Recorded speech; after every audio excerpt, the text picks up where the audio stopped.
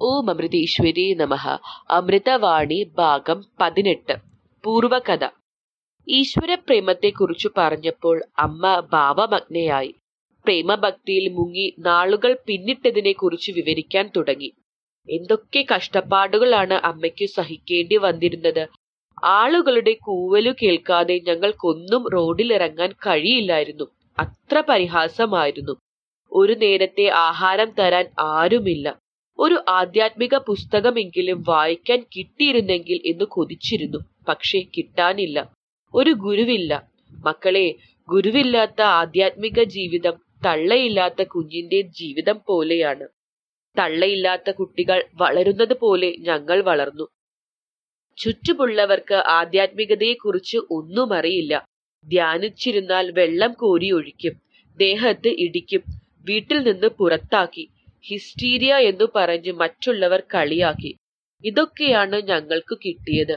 എന്നിട്ടും അവിടുന്ന് കൈവിടിയുകയില്ല എന്ന വിശ്വാസം കാരണം ഒന്നും ദുഃഖമായി ഞങ്ങൾക്ക് തോന്നിയില്ല. എന്തൊക്കെ സഹിച്ചാലും അവിടുത്തെ നാമം ചൊല്ലുമ്പോൾ എല്ലാം മറക്കും. ദുഃഖം വന്നാലും അത് ദേവിയോട് മാത്രം പറയും.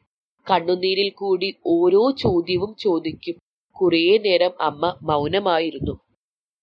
അന്നൊക്കെ ദുഃഖം വരുമ്പോൾ ഭജനകൾ പാടും. ഓരോ വരിയും പാടുന്നത് കണ്ണുനീരോടുകൂടിയാണ്. ചിലപ്പോൾ നാമം ചൊല്ലി ബുദ്ധി വിട്ട് പൊട്ടി ചിരിക്കും. ഇത് കണ്ടുകൊണ്ട് നിൽക്കുന്ന സുഗുണച്ചൻ ചിന്തിക്കും, തീർന്നു, കൊച്ചിനു വട്ടായി. ഉടനെ ഓടി വന്ന് തലക്കിട്ട് ഇടിക്കും. ഇങ്ങനെയുള്ള സമയം ഇടിച്ചാൽ ബുദ്ധി നേരെയാകുമെന്നാണ് അവരുടെ വിശ്വാസം. ഇടിച്ചു നേരെയായില്ലെങ്കിൽ വേഗം അമ്മയെ വിളിക്കും. ദമയന്തി, കൊച്ചിനു വട്ടായി, വേഗം വെള്ളം കൊണ്ടുവാ തലയിൽ ഒഴിക്കാൻ. പിന്നെ ധാരയാണ്. കുടം കണക്കിന് വെള്ളം തലയിൽ ഒഴിക്കും. ഈശ്വരനു വേണ്ടി കരയുമ്പോൾ അസുഖമാണെന്ന് കരുതി മരുന്ന് കൊണ്ടുവരും. ചേച്ചി, എന്താ കരയുന്നത്? ചേച്ചിക്ക് തലവേദന എടുക്കുന്നുണ്ടോ? ഇത് പറഞ്ഞ് ഇളയ കുട്ടികളും അടുത്തു വന്നിരുന്ന് കരയും. കുറേ നാൾ കഴിഞ്ഞപ്പോൾ ചേച്ചി കരയുന്നതിന്റെ കാര്യം അവർക്ക് പിടികിട്ടി. ദേവി അമ്മയെ കാണാത്തതിലുള്ള ദുഃഖമാണ്. അവർ സാരി ചുറ്റി ദേവി അമ്മയുടെ ഭാവത്തിൽ അടുത്തു വരും. അങ്ങനെ കാണുമ്പോൾ അവരെ കെട്ടിപ്പിടിക്കും. ആ സമയം അവർ പെൺകുട്ടികളാണെന്നൊന്നും തോന്നുകയില്ല. ശരിക്കും ദേവി തന്നെ.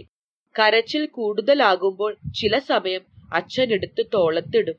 അച്ഛൻ ആശ്വസിപ്പിച്ചുകൊണ്ട് പറയും, മോൾ കരയാതെ, മോൾക്കിപ്പോൾ ദേവിയെ കാണിച്ചു തരാം.